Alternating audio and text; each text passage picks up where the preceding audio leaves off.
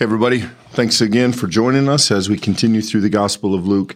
The difficult section of the Gospel, the difficult part of the story as we see Jesus being arrested, as we now turn the focus as Luke wants us to see what happens with Peter. So we are in chapter 22, verse 54. And just a recap, Jesus has just been confronted. He's been betrayed by Judas. Soldiers and priests and others have come out with swords and clubs, and they have are on the cusp of arresting him. And that's what starts our story here. So they seize Jesus. They led him away, bringing him to the high priest's house. But Peter was following at a distance. When they had kindled a fire in the middle of the courtyard and sat down together, Peter sat with them. Then a servant girl, seeing him in the firelight, stared at him and said, "This man was also with him." But he denied it, saying, "Woman, I do not know him." A little later, someone else, on seeing him, said, "You're also one of them." But Peter said, "Man, I am not." Then about an hour later, still another kept insisting, "Surely this man also was with him, for he's Galilean." But Peter said, "Man, I do not know what you are talking about." At that moment, while he was still speaking, the rooster crowed. The Lord turned and looked at Peter. Then Peter remembered the word of the Lord, how he had said to him, "Before the rooster crows today, you will deny me 3 times." And he went out and wept bitterly. I think not an unfamiliar part of the story, Michael. I think probably everyone who has walked through a Holy Week or two is aware of this part of the story. Slightly different nuances in each telling of it. Here, we don't have a rooster crowing 3 times. We have, the denial 3 times. In other versions, Peter sometimes curses the crowd. But the takeaway of the story is all the same, that Peter, fearing for himself, the very one who said, "I will go to death with you, I'll give my life for you," has proved Jesus' prediction right and denied it. And Luke gives it a progressive feel. Maybe that's built into a story with a threefold pattern. But woman, I do not know him. Man, I am not. Man, I do not know what you're talking about. And you could say, ma'am or sir. In our language, that would probably be the correct kind of grammar there. But in 3 different instances, over the course of 3 different times, Peter denies being one of the disciples and denies knowing Jesus. And, I suppose we have to give Peter a little bit of leeway here because you think, how could he miss what he was doing? Jesus predicted it not that long ago. How could he not realize this was happening? But he's distraught. He's seen Jesus carried away. There was violence. There was threat of violence. He probably feels like he's also in danger. There's uncertainty. And to some extent, he's probably just trying to preserve his hide. And yet, the chilling line in this for me is at the end. And I think Luke intends it that way. When he remembered, he went out and wept bitterly. When he faces what he's done and when he realizes Jesus was right in his prediction, it guts Peter. And maybe that's a difference between Judas and Peter. It's hard to say exactly what Luke means by that, but certainly it undoes Peter. And I think we're left experiencing that almost with him. You mentioned at the start, Clint, I think it's really helpful, and I'll just reiterate that we're aware that if you've been through any number of Holy Weeks before, that this is going to be a very familiar story. The danger of familiar stories, of course, as we know, is that we don't give them our full attention. We just skip past them because we know what's going to happen. But I would argue there are many things in this story that are very, very interesting. And I think one thing to note is there's only one disciple named as following Jesus. Peter was following at a distance. And so, yeah, I think it would be easy to, maybe cast shade at Peter for denying Jesus 3 times. But Luke at least didn't give us the information that there was even any other disciples doing that. So there's a sense in which Peter is indeed sticking out his neck a little bit. He wants to see what's happening. He wants to be part of that circle, and that's what puts him in position to deny Jesus. And I would only add, speaking of that denial, that Clint, it is difficult for us maybe to catch the gravity of that. But for a moment, remember, Peter is the first institutional leader of the Christian church. He becomes the lion. He becomes the one who is looked to as the mature, wise disciple. He helps guide the church in its earliest phase through some of the most tumultuous theological debates.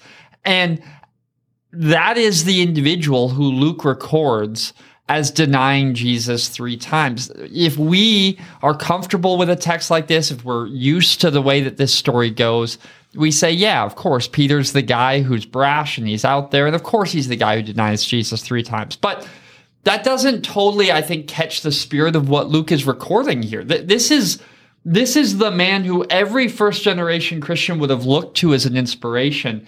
And he's the one who finds himself weeping bitterly. That's a powerful, moving image. It is supposed to grip us. And there's a reason why Luke splits Peter's story from Jesus' trial story. This is contained. And I think it's contained because, at least in part, Luke doesn't want to overshadow Jesus' story. This is absolutely Jesus' choice, and this is his night leading into the future darkness.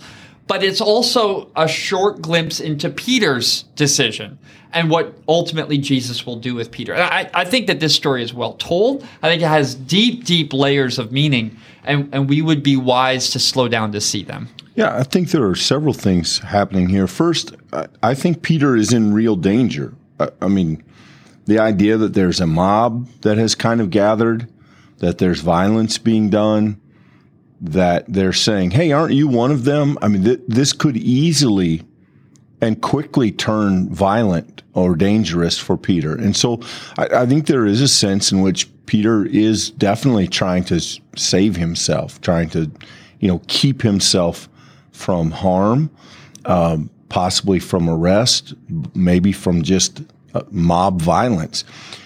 Secondly, I think Luke, from a storytelling standpoint, is also helping us arrive at the point, and I think we'll see it in the next couple verses we look at, where Jesus is alone. I think it's important in the Gospels that the story delivers us to the place where we understand that Jesus really has been left on an island by himself. All of his supporters have fled, they've deserted, now they've denied, one even betrayed. And there is something profound about Jesus' aloneness in the way that the stories are told.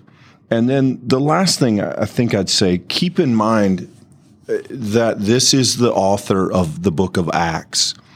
And there's almost a very subtle sermon here, I think. And I want to be careful because I don't know if Luke meant that. And so I'm not telling you this is on purpose. But as I read it, I think is part of what Luke is trying to say is to show us a picture of Peter and what he's capable of before the Holy Spirit, before the resurrection, and after.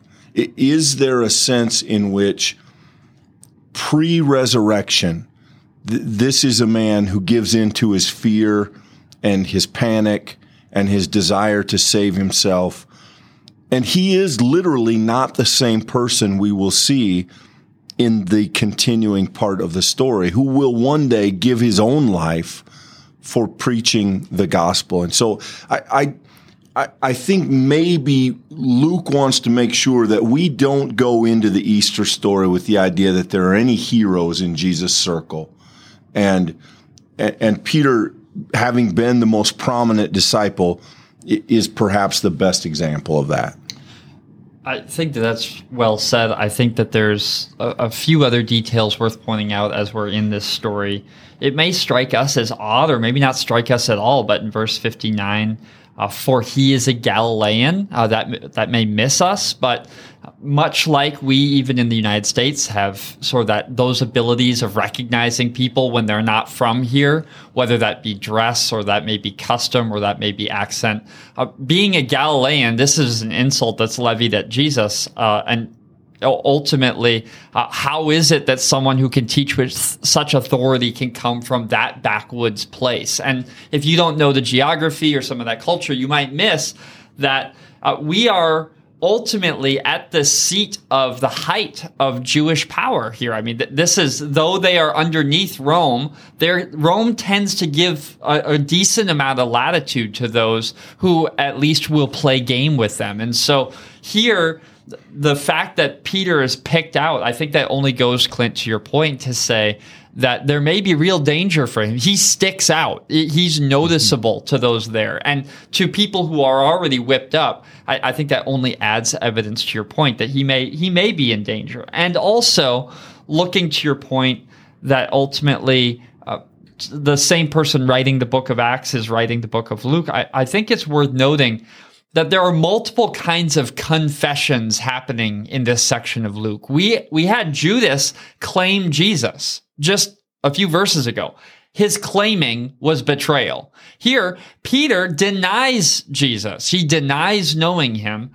And in that case, he gives up the faith that he just a few verses said that he would hold to even into his death, that idea that he would be the one to claim Jesus. And I think that shouldn't be lost on us, that people can claim Jesus wrongly and to their own detriment. There are people who can reject Jesus, and that's to their own detriment. And the question that I think Luke opens in the narrative that way is to ask us, the reader, so as we turn into Acts in 2 or 3 chapters, right? What will you do? Will you deny Jesus? Will you be one who will confess him as Lord, as Savior, as a part of your life? These kinds of teaching lessons, maybe they're not intended, but I think they're deeply embedded in a text like this, especially when you remember the first people who received it. And I think there's a kind of encouragement for us in that both one of the lions of the faith did deny Jesus, and that there was resurrection, redemption, righteousness on the other side of that Jesus can still forgive. And also that's a thing that we are called to practice, is to have the courage of faith, to be able to give voice to that faith in the right moments.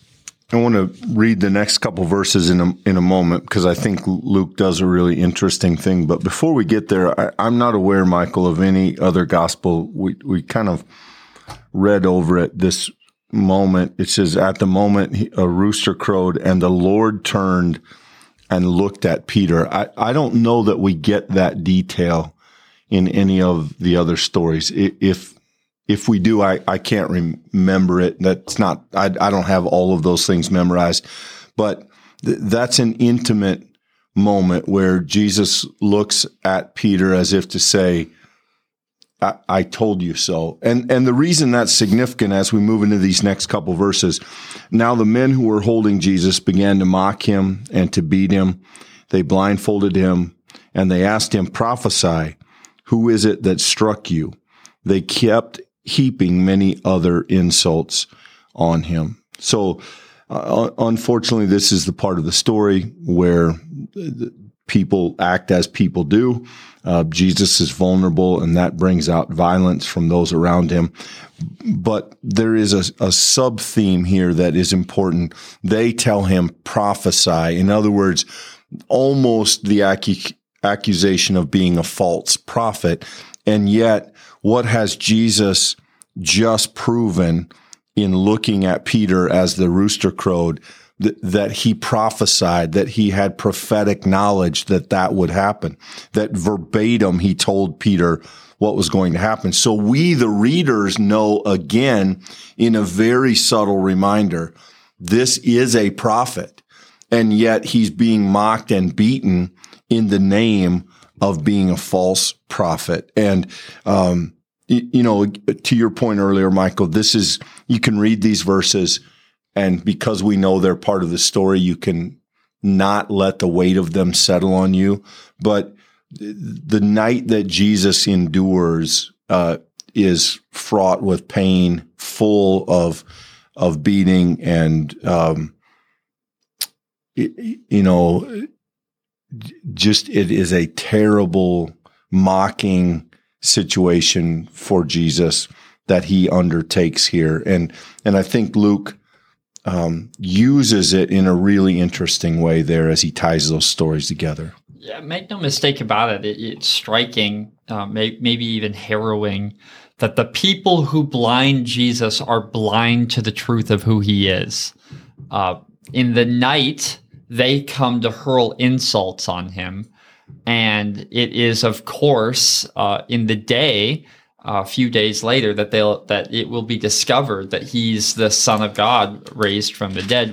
We know as Christians this story so well that I think it's easy to treat these characters who are doing this to Jesus as if they are some kind of required eventuality. Well, of course, there are the people who have to do that. I think it's far more difficult, Clint, for us to apply these characters as lenses for ourselves to understand who Jesus is. In other words, they are fully human, doing what humans do, to use that language that you shared earlier. And I think if we understand that we share that humanity, we share the doubt, we share the insult, we share that kind of gleeful gloating that happens when we feel like we've got the one up on someone else, and the terrifying thought that the person that you might be gleefully gloating over, that you might be insulting and abusing, is the actual Son of God, that's an unbelievably unnerving image. And it's only to get more unnerving as the story goes forward. Luke has transitioned away from the Jesus who always has the first word and who always upends his opponent, the one who has enraged these chief priests and can never be caught off guard. And now Luke is showing us a Jesus who submits to the worst of that humanity. And as a reader, that's such a jarring transition in the story, and it's only going to get worse. But we miss the emotional force of it if we expect what the story is going to say. And if we're willing to step into it and hear, I think that this is a very emotionally heavy, a very personally significant kind of moment in the story if we're able to hear it. Yeah. And again, you'd have to lay this out with the other Gospels. My sense is Luke highlights the violence done to Jesus, maybe less than some of the other writers, but we would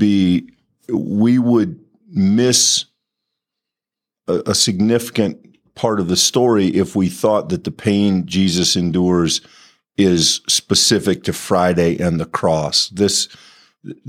It begins early and it continues. Jesus is abused long before and in many ways before he actually gets to the cross. And I think, as hard a part of the story as that is, we want to be aware of it because it deepens the idea of the one who suffers for us. It's not just the cross that Jesus faces, it's all the rest of it as well. Yeah, and it's not just the body either. I think that's a mistake that we also make, that think that the gruesome realities of this week are somehow contained to Jesus's physical beatings and the suffering of the cross. While that's all true, and I think more true than what we even know, make no mistake about it, he's also being attacked spiritually, that being told that you're a false prophet, or at least by implication. And then this idea of being insulted by these individuals, it's mental, it's spiritual, it's all of these things. And Luke doesn't need a lot of words to tell us this is true.